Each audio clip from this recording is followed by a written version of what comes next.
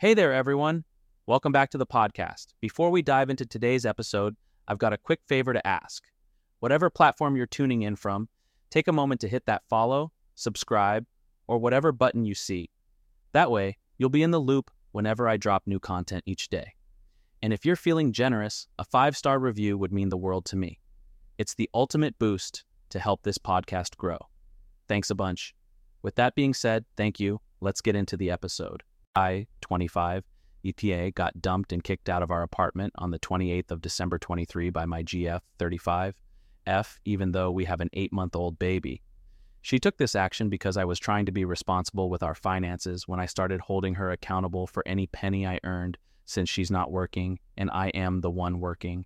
On Christmas Eve, I had to spend most of my time outside and later squat elsewhere without heating since she emptied my account prior to this disaster and was in possession of my bank cards.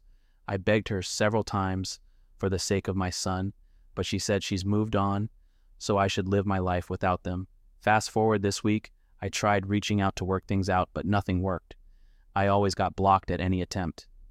Luckily, this week I got into shelter after I went there to explain my situation because I didn't want to lose my job.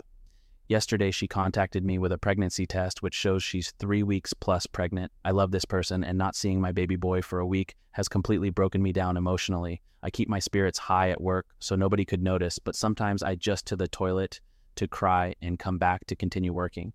I want to ask if I should let it all go and focus on my life. I want to also know if I tell her to abort the current pregnancy or keep it. I felt betrayed for standing up to put our finances in order. The pregnancy was planned. I don't know if she is serious with all she's doing to me now.